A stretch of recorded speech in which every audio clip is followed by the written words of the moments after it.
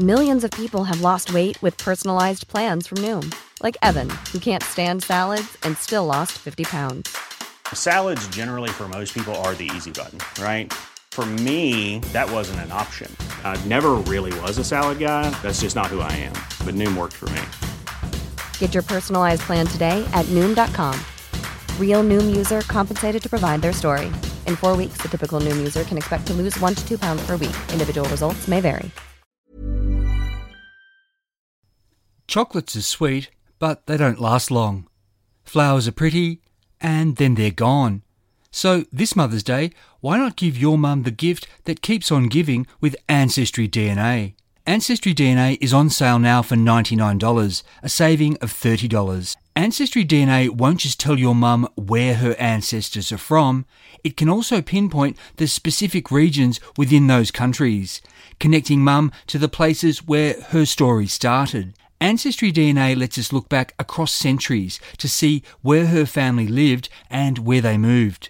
Combined with Ancestry's massive database of official records, this can open up fascinating migration stories. Who knows? Give your mum Ancestry DNA this Mother's Day and she might even discover living relatives. I know it's possible because it happened for me. Ancestry DNA is safe, easy to use and completely private. When your mum gets the kit, she just sends back a small saliva sample using the prepaid postal box provided. In a few weeks, she'll receive an email with the links to her results. From there, your mother has control of the data and how she uses it. There could be more to your mum's story. Piece it together with Ancestry DNA, now on sale. Terms apply. Forgotten Australia is written and produced in the Blue Mountains of New South Wales on land traditionally owned by the Darug and Gundungurra people, and I pay my respect to Aboriginal elders past and present. This podcast episode contains references to mental illness and to suicide. Listener discretion is advised.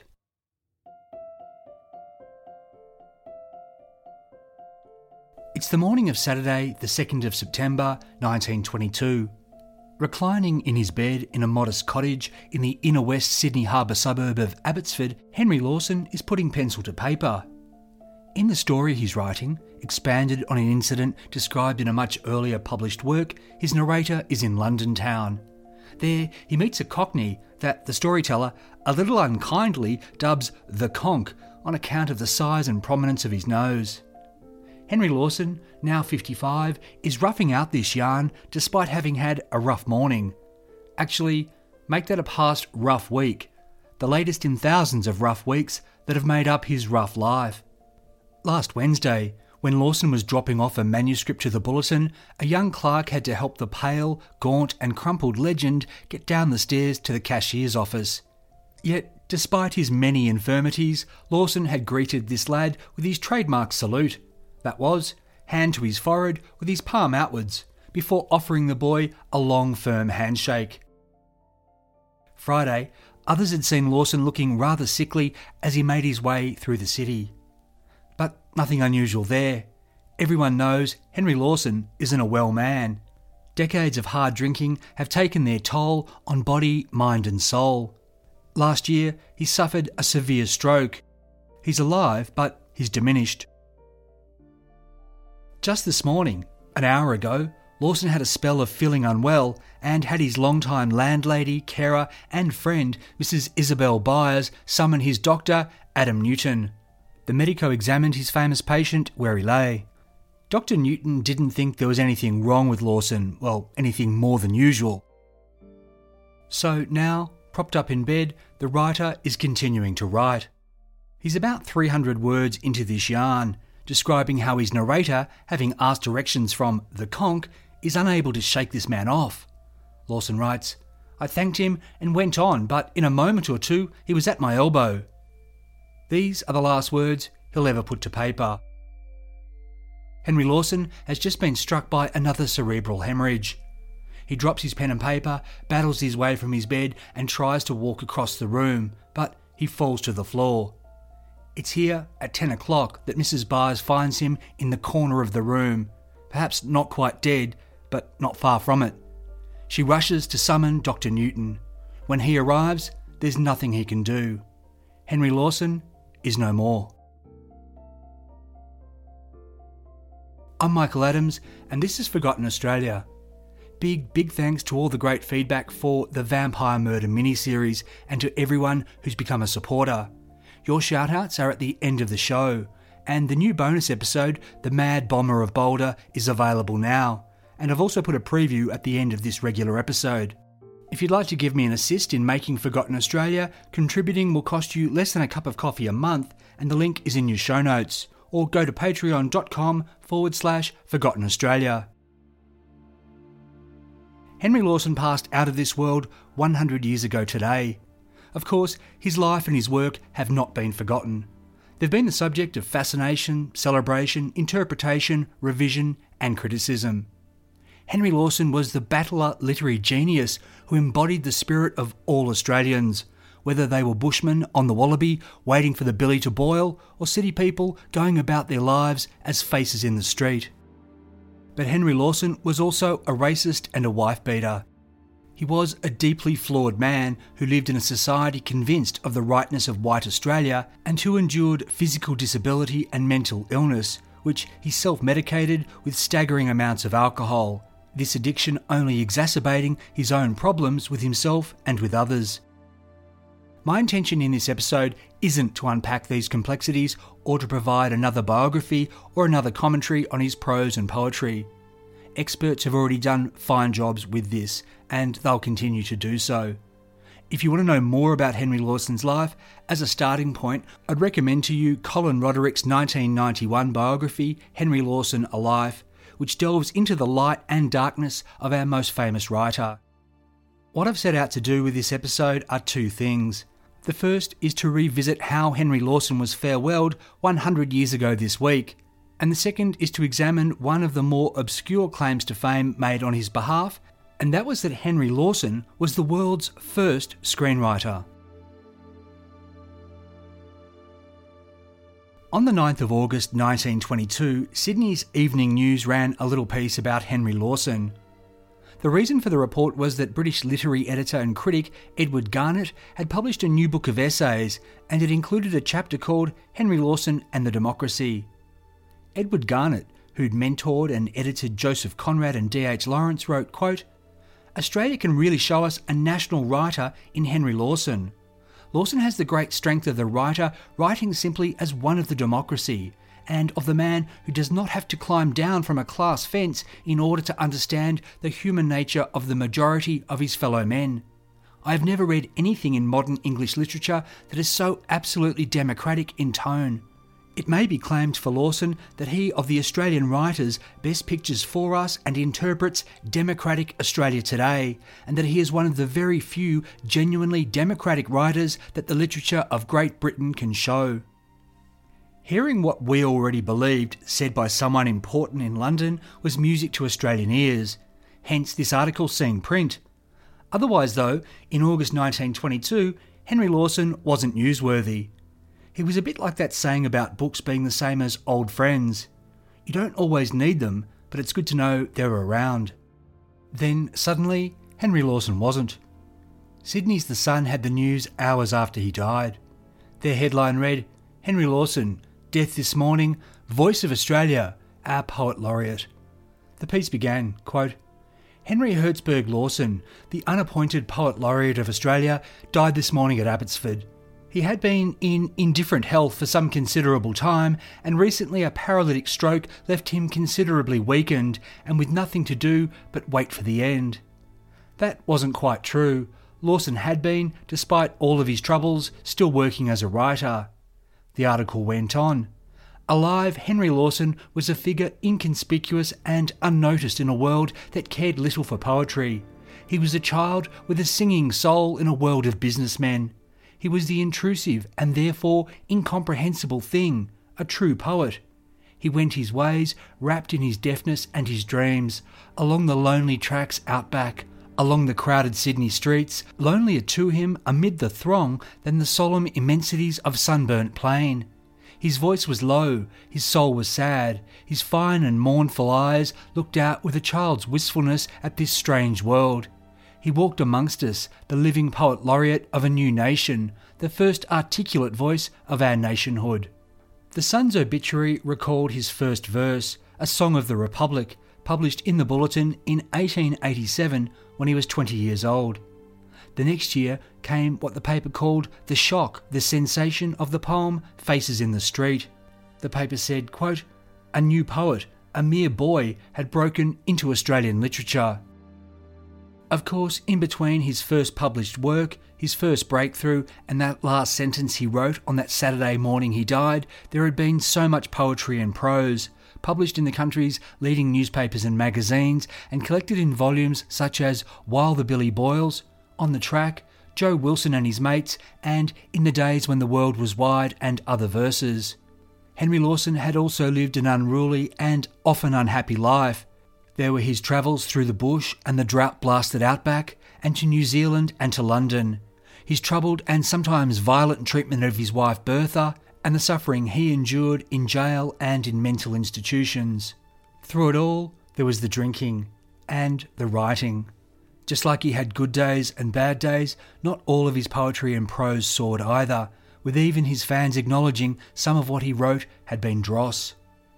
Lawson's personal and professional shades of grey were acknowledged in the Sunday Times' obituary the day after his death. Headlined, Henry Lawson, Death of Our Greatest Poetic Genius, this was penned by Adam Mackay, president of the Journalists' Institute of New South Wales. He wrote, "Lawson, in spite of the fitful depressions of his life and his many phases of dark failure, remains the most striking genius in Australian literature. His work always lacked cultivation.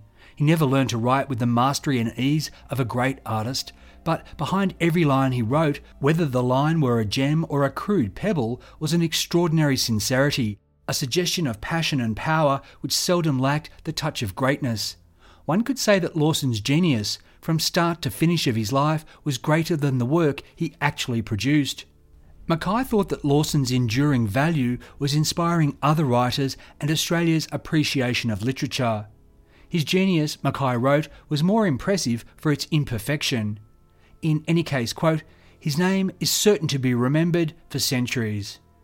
But how to farewell such a giant of Australian letters? In the Sunday Times that day, Mackay, along with the president of the Sydney Press Club, Harold Burston, and president of the New South Wales Australian Journalists Association, Howard Knapp, put their names to an open letter that hinted Henry Lawson might not get his due now he was dead. Quote, "Arrangements have been made that Henry Lawson shall be buried tomorrow afternoon at 2:15, the funeral starting from Wood Coffell and Co.'s mortuary in George Street. We hope that this will be a Commonwealth funeral. The Prime Minister, at the moment of writing, is on the train from Melbourne to Sydney and cannot be seen until this morning. We have no doubt that he will immediately authorise this last honour to Australia's supreme literary genius." The article went on, part pressure, part prediction. Quote, "We are confident that tomorrow's papers will contain the announcement that the Commonwealth has granted the last sad dignity to a man whose deep genius touched the hearts of all Australians, high and low." What was the reason for this very public application of such pressure? Well, behind the scenes, the New South Wales Premier, Sir George Fuller, had refused a state service for Henry Lawson, agreeing only to cover the costs of a cheap coffin and burial. Henry Lawson's death had become a political football within hours of his passing. Adam Mackay and Co. had just publicly punted this to Prime Minister Billy Hughes. With the ink still drying on their open letter, Mackay and his media mates also went down to Central Station to see the man himself when he stepped off the train from Melbourne. The little digger wasted no time in championing the cause of putting the people's poet to rest in fitting style. He delivered his own eulogy that was carried in all the papers the next day. Quote, "He has gone, but his memory is enshrined in our hearts. It was my privilege to know him and to range myself with that great host of Australians who admired and loved him."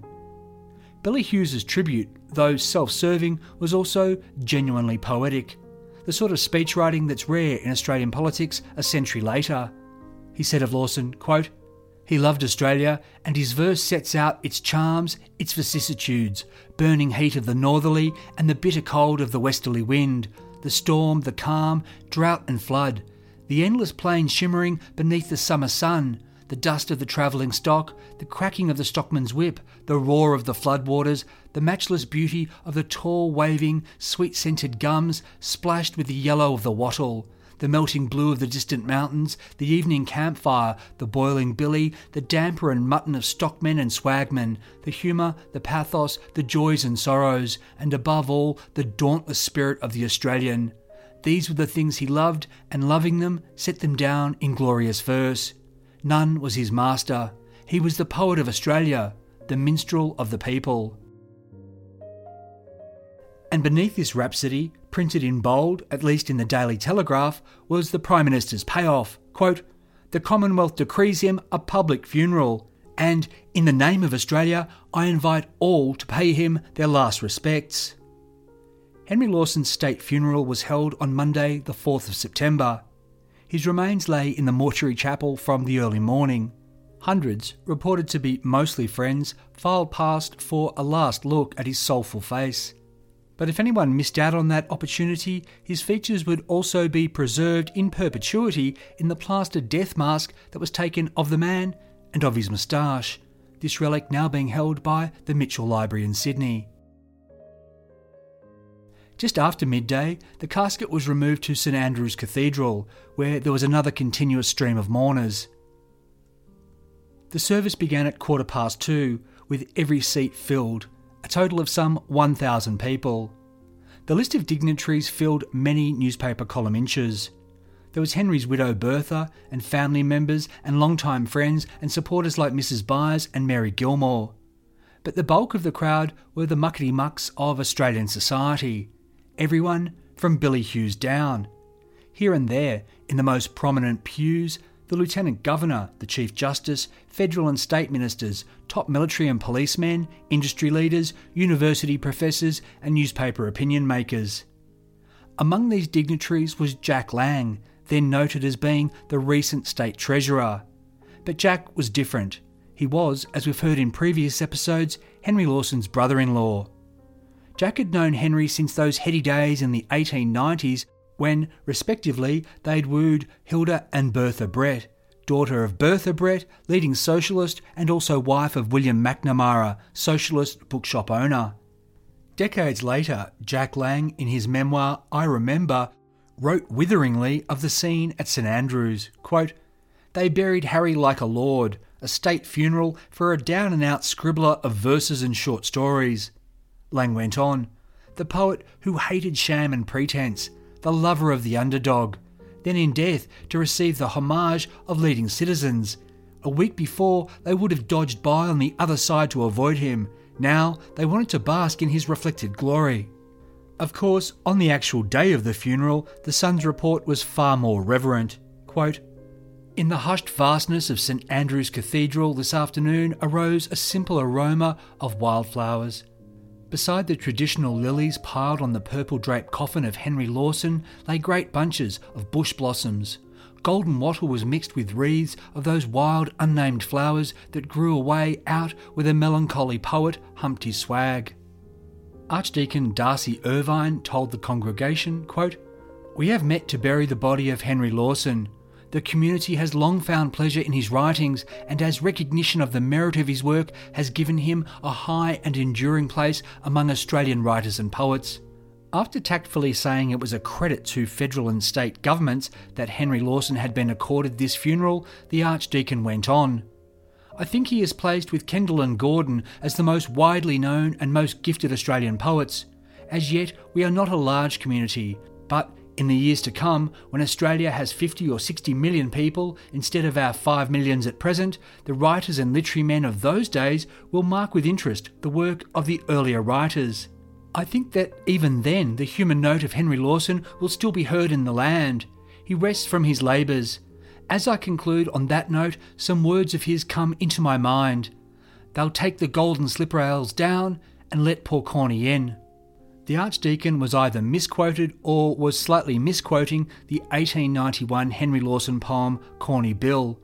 The verse actually works better the way the author intended it. Quote, "His long life's day is nearly over, its shades begin to fall. He soon must mount his bluey for the last long tramp of all. I trust that when, in bush and town, he's lived and learnt his fill, they'll let the golden slip rails down for poor old Corny Bill.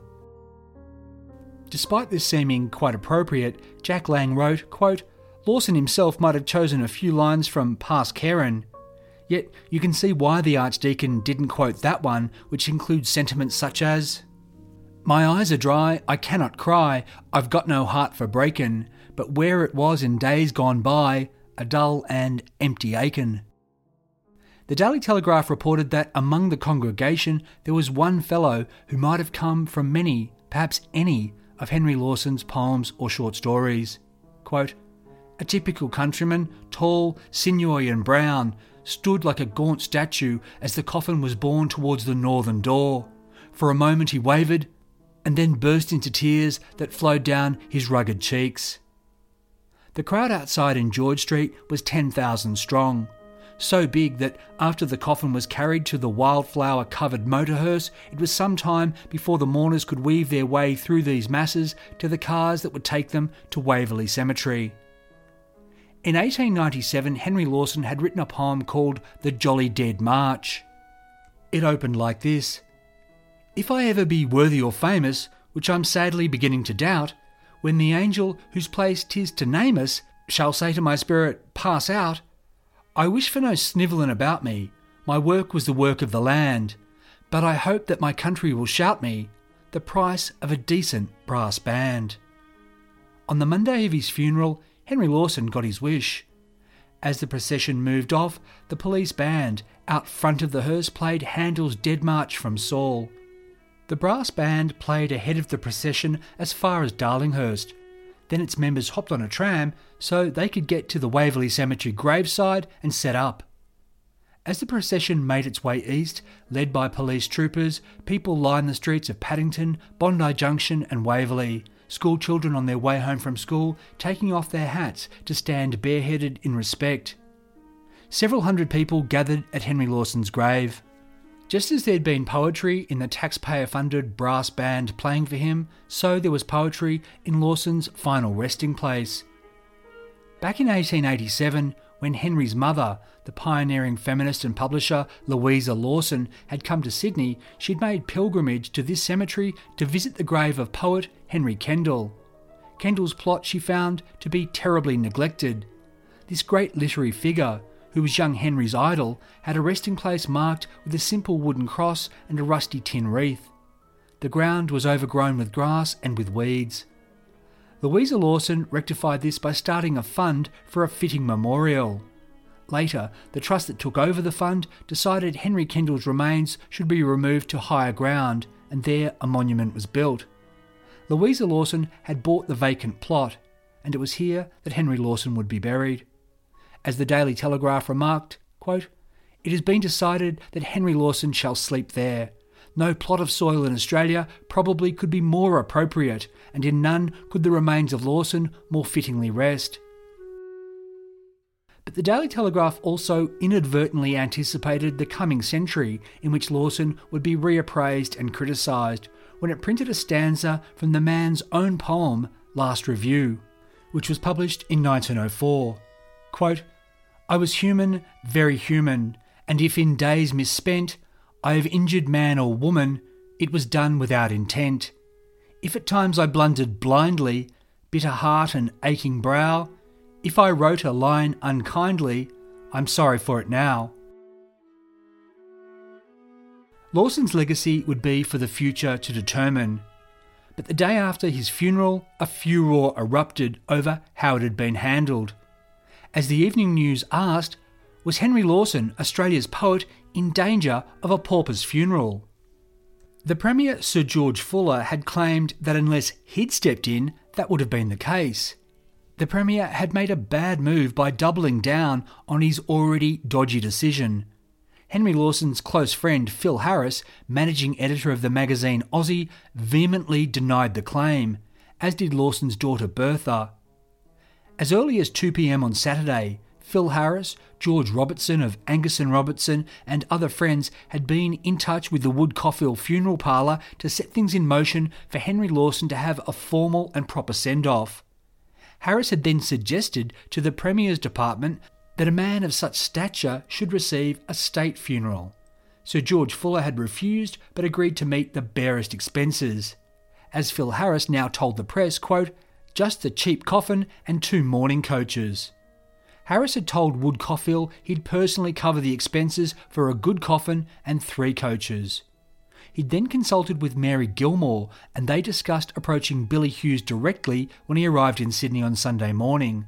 They also got in touch with Adam Mackay. Harris told the Daily Telegraph, quote, "I expressed very strong indignation at the state's decision and their desire for a cheap funeral." Adam Mackay was just as angry. He contacted his fellow journalistic leaders. They wrote their open letter for the Sunday Times and then went to see Billy Hughes when he got off the train.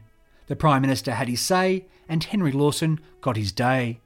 Such a state funeral for an artist was unprecedented. This measure of official respect, along with the outpouring of popular grief and love, was, at least to the Daily Telegraph, a sign that Australia was changing, that this was the beginning of a new order. The prominence of Henry Lawson, Banjo Paterson, artists such as Tom Roberts and John Longstaff, the paper said, were a sign that, quote, "The Australian public are no longer indifferent to the claims of art. Slowly but surely we are marching on.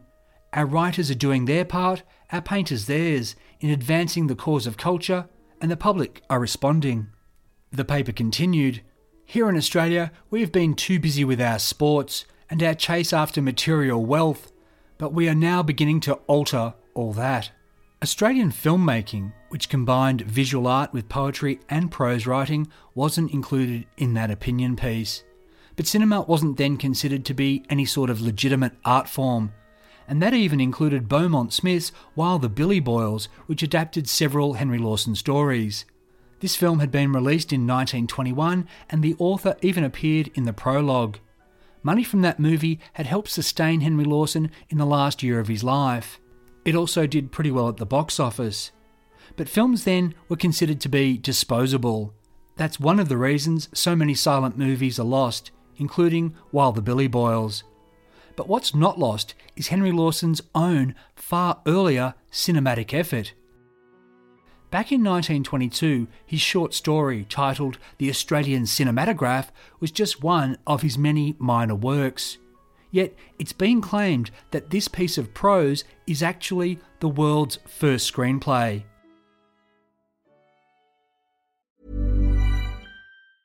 Quality sleep is essential. That's why the Sleep Number Smart Bed is designed for your ever-evolving sleep needs. Need a bed that's firmer or softer on either side? Helps you sleep at a comfortable temperature? Sleep Number Smart Beds let you individualize your comfort, so you sleep better together. J.D. Power ranks Sleep Number number 1 in customer satisfaction with mattresses purchased in-store. And now, save 50% on the Sleep Number Limited Edition Smart Bed for a limited time. For J.D. Power 2023 award information, visit jdpower.com/awards. Only at a Sleep Number store or sleepnumber.com. What's remarkable is that the Australian Cinematograph was written and published in 1897-1898. The story pays tribute to Barcroft Boak's 1891 poem Where the Dead Men Lie, which describes the hardships and tragedies of the outback. Lawson begins the Australian Cinematograph by quoting the poem as an epigraph. "Out on the wastes of the Never Never, that's where the dead men lie. There, where the heat waves dance forever, that's where the dead men lie." Lawson's narrator is haunted by this verse as he sits in the verdant tranquility of a schoolhouse veranda during what he calls a softly beautiful green and gold September afternoon. But even in this peaceful place that's close to the sea, he can't help but envisage death and remember that this land, Australia, both gave birth to this verse and killed the man who wrote it. Here, Lawson's talking about Barcroft Boak, who was found hanging in 1892, seemingly having taken his own life at the age of 26. Reprising the verse, "Out on the waste of the Never Never, that's where," Lawson cuts it short and then cuts to his main scene. In his story, Lawson uses Where the Dead Men Lie a bit like a soundtrack that swells before we segue to a new sequence. Now we're in the past, in the wastes of the Never Never, where there's nothing but grey dust, solitary rocks and stunted shrubs, all of them below a, quote, blind sun blazing in a brassy sky. That Lawson has the screen in mind is implied in his language. Quote, heat visibly rushing across every object in dancing, dazzling waves. Such a line might be more effective ordinarily as dancing heat waves rushed and danced across every object. But Lawson is asking us to watch this as well as to experience it. This effect is strengthened when he begins his next description. Quote, in the foreground, a dry tank of claypan from which the last pint of water has evaporated. This is like a screenwriter telling the director and cinematographer what to favour in framing a scene. Same goes when he introduces his characters in this sequence. And away to the right of the clay heap, between it and the dazzling horizon, 3 figures, 3 horses and 2 riders on the glowing plain. Lawson seems to want us to hold this shot in our minds. Quote, let the minutes lengthen into hours, he writes, before sketching how the men and beasts come closer. The drover, as Lawson's language makes clear, is one of his stock characters. Imagine him as that crying man in the cathedral and you wouldn't be too far off. But the Aboriginal character is nothing but a racist caricature, described as having quick monkey-like movements, quote, peculiar to lower races. In the story, despite the Aboriginal man's best efforts at digging, there's no water to be had here. All around them is dry desert and death. Lawson describes this with what could be a tilting and panning camera, down from the sky, which hasn't darkened for rain in months, ahead into the endless mirage, to the south where dead men's tracks run for hundreds of miles, to the east and the blazing sun, and to the west where the dreadful central deserts await. But at least to the west there's some sort of hope, enlightening. So he sends the Aboriginal stockman in that direction, chasing after the barest chance of rainwater. Using a stanza from Where the Dead Men Lie to get us there, Lawson now cuts to the pleasant scene of the selection, where the drover's wife waits for her husband with their children, including the baby son the man has not yet met. The contrast is stark and suspenseful through the use of this juxtaposition. Will the drover get back to the love, safety and plenty of this place? We're left with one of his sons standing on a fence rail, looking out into the gathering dusk. If there's any doubt Lawson was imagining this for the screen, it'd seem to be banished by the last line in this sequence. Quote, the scene fades, leaving the boy against the sky to the last, watching for father. Another cut, and we're back to the desert waterhole where we last saw the drover. Now the scene has changed. Quote, soft skies and sunshine, an opening plain of waving grass waist high and stretching as far as the eye can see. In the foreground, a pool of grey, clay-cold water rippling. Yet it's not just rippling, it's also brimming over and rippling around bleached bones and blackened hides. The drover, this husband and father, is long dead, his remains lying in the water that could have saved him and his horses. His body's discovered by 3 men, this party including his brother. They also find his diary, and it includes his desperate last days dying of thirst. The 3 men now have to decide who will take this document to his widow and what this messenger is going to say. Once they've made their decision, quote, the scene fades rapidly, the third drover walking swiftly and restlessly to and fro, now with arms folded, now in his pockets, and with an expression as one suffering physical pain. Then we're back at the selection, with the wife and children, still awaiting the drover's safe return. The messenger, Lawson's character Andy, and his mother have come to break the bad news. Before they've arrived, before they've spoken a word, his widow knows at once that her husband is no more. Yet the blow is softened. The final part of the diary, describing his dehydration and desperation before his death, has been torn out. Andy tells the drover's wife that her husband died peacefully of heart disease. While most of the Australian cinematograph is purely visual, this last sequence introduces dialogue. Henry Lawson comments, quote, The last scene is also a speaking as well as a living picture to me, and a brighter one, in spite of it all, for the drover's wife is quiet now and sits tearful but resigned. Again, Lawson seems to be describing a scene, but also describing a picture. And he's not quite done, leaving us with a note of dread and tension in the very last sentence, in which Andy has told his white lie, but, quote, he never takes his solemn grey eyes from those of the drover's wife, lest she might, by a bare chance, doubt him. According to Colin Roderick, the Australian cinematograph was likely started in June 1897, while Henry Lawson was in New Zealand, and then completed back in Sydney just over a year later. The story was first published in Brooks's Australian Christmas Annual in 1898. As a measure of where movie making was in Australia at that time, from November 1894, Australia had an Edison kinetoscope parlour in Sydney. There, for a shilling, you could peer into the device's eyepiece and watch short novelty scenes, such as a man snorting snuff and sneezing, a lady doing a fan dance, and a couple of men boxing, or even a pair of boxing cats. It wasn't until August 1896 that visiting illusionist Carl Hertz took the flickers public with a big screen when he demonstrated the cinematograph at the Melbourne Opera House. This was billed as the sensation of the 19th century and the most startling scientific marvel of the age. Just a month later, in Sydney, Australia's own cinema experiments began, thanks to Marius Sestier, a visiting representative of pioneering French filmmakers Auguste and Louis Lumière. Likely with the assistance of Australian society photographer Henry Walter Barnett, Sestier made Australia's first films. One showed a roller skating buffoon in Prince Alfred Park, and the other captured people leaving a ferry at Manly.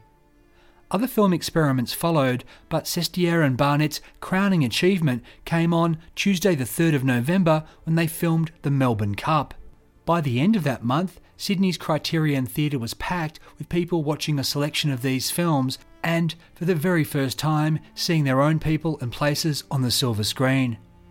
Just over 6 months after that, Henry Lawson began writing the Australian Cinematograph.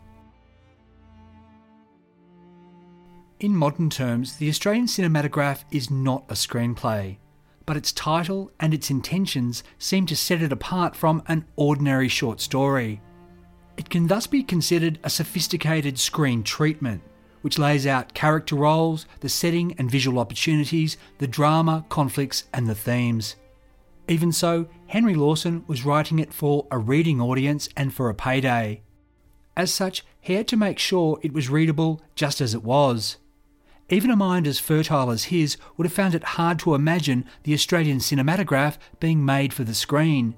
That's because, as we've heard, filmmaking was rudimentary, and in Australia at least, confined to actualities, which meant pointing the camera at an event like a roller skating buffoon or people getting on or off a ferry. Complex visuals and scene changes and characters and dialogue, whether via intertitles or recorded sound, were all years or decades away. Yet the Australian cinematograph would be made. It happened at a period when the local movie industry was undergoing rebirth. While Australian feature filmmaking had a strong run before the First World War, it struggled in the 1920s in the face of Hollywood imports and anti-competitive practices. Then, the coming of sound, the Great Depression and the Second World War all but killed movie making down under, and it stayed close to dead for decades. By 1971, things were changing.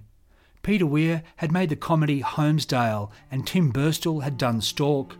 Bruce Beresford was over in London preparing The Adventures of Barry Mackenzie, which would be released in 1972.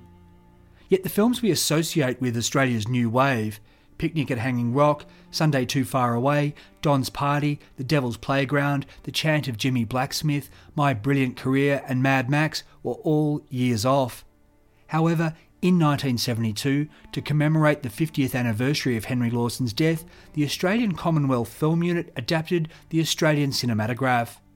Director Keith Gow wanted to make an adaptation for modern audiences, so he did make changes. The most obvious of which was renaming the film Where Dead Men Lie. He also introduced a letter-writing scene and more characterisation of the wife and kids on the selection through dialogue. But the 15-minute film, which was shot in desert and pastoral locations, is otherwise pretty faithful to Henry Lawson's darkly ironic vision. For that, the audience could also thank a narration that used parts of the original text and the voices of future stars Max Cullen and Jack Thompson. One of the two men behind the camera responsible for the visuals was Dean Semler. This was his first film, and 20 years later he'd be up there at the Academy Awards accepting the Oscar for filming Dances with Wolves. As a short, Where Dead Men Lie wasn't going to break any box office records, particularly in 1972 when successful Australian films were still pretty rare and cinemas were packed with people seeing The Godfather, The Poseidon Adventure, Deliverance and Cabaret, among others. But Where Dead Men Lie was seen as a supporting film, back when cinemas offered such, and later it was screened on television, bringing the Australian cinematograph to an audience 3/4 of a century after it was written. So was Henry Lawson the world's first screenwriter? I'm not sure it's possible to say that. No doubt dreamers in France, the United States and the United Kingdom were also at the end of the 19th century setting down scenarios on paper in the hopes they'd be seen on screen. Some may even have been produced, though they're now likely lost.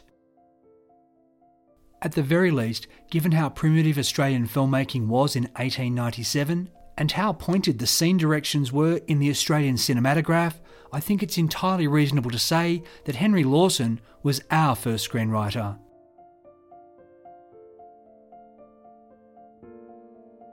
I'm Michael Adams, and you've been listening to Forgotten Australia. This episode was made with the assistance of supporters whose contributions helped me buy the DVD of Where Dead Men Lie from the National Film and Sound Archive. If you're interested in seeing it yourself, you can order the film online. Supporter contributions also helped me secure second-hand copies of Colin Roderick's Henry Lawson Alive and the late Professor Roderick's Henry Lawson, the Master Storyteller, commentaries on his prose writings. A big shout out to everyone who's become a supporter recently. Firstly, to Carly Fletcher and her family, who, in addition to supporting, went to Dorothy Everett's grave at Sandgate Cemetery up near Newcastle and left some flowers on behalf of all Forgotten Australia listeners. Carly, thanks so much. Big cheers also to new supporters Ben Irvine, Ken Thompson, Amy and Brendan, Wayne Atkins, Tim Thornton, Siona Halliday, Elizabeth Gale, Abby Batt, Erin Crook, Deborah Starkey, David Forsyth, Elise, GJ, Angela Rizzio, Julie Fletcher, Lyndall Bell, Marius, Ashley Newton-Spence and Catherine Carlisle. If you'd like to become a supporter of Forgotten Australia, the Patreon link is in your show notes. I've also listed a summary of some of the bonus episodes you'll be able to enjoy. Speaking of which, stick around now for a preview of the latest bonus episode, The Mad Bomber of Boulder. Forgotten Australia is written and produced by me in the Blue Mountains of New South Wales on land traditionally owned by the Darug and Gundungurra people. As always, thanks for listening and thanks for supporting.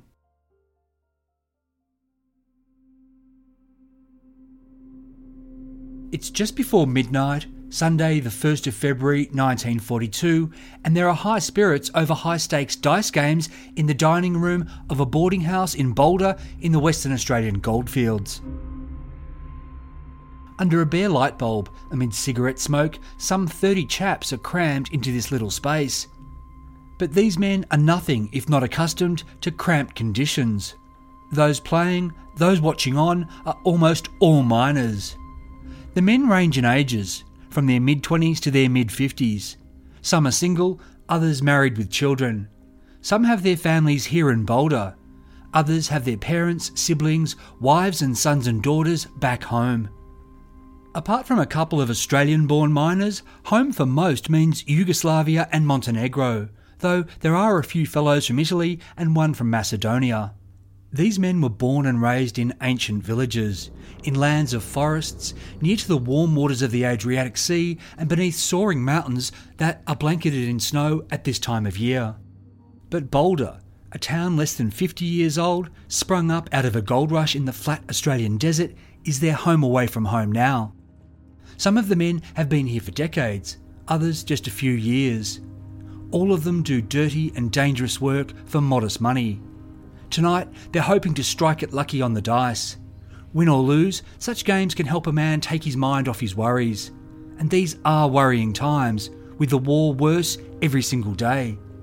The Japanese are about to try to take British Singapore and the American Philippines. Australia is surely next in their sights.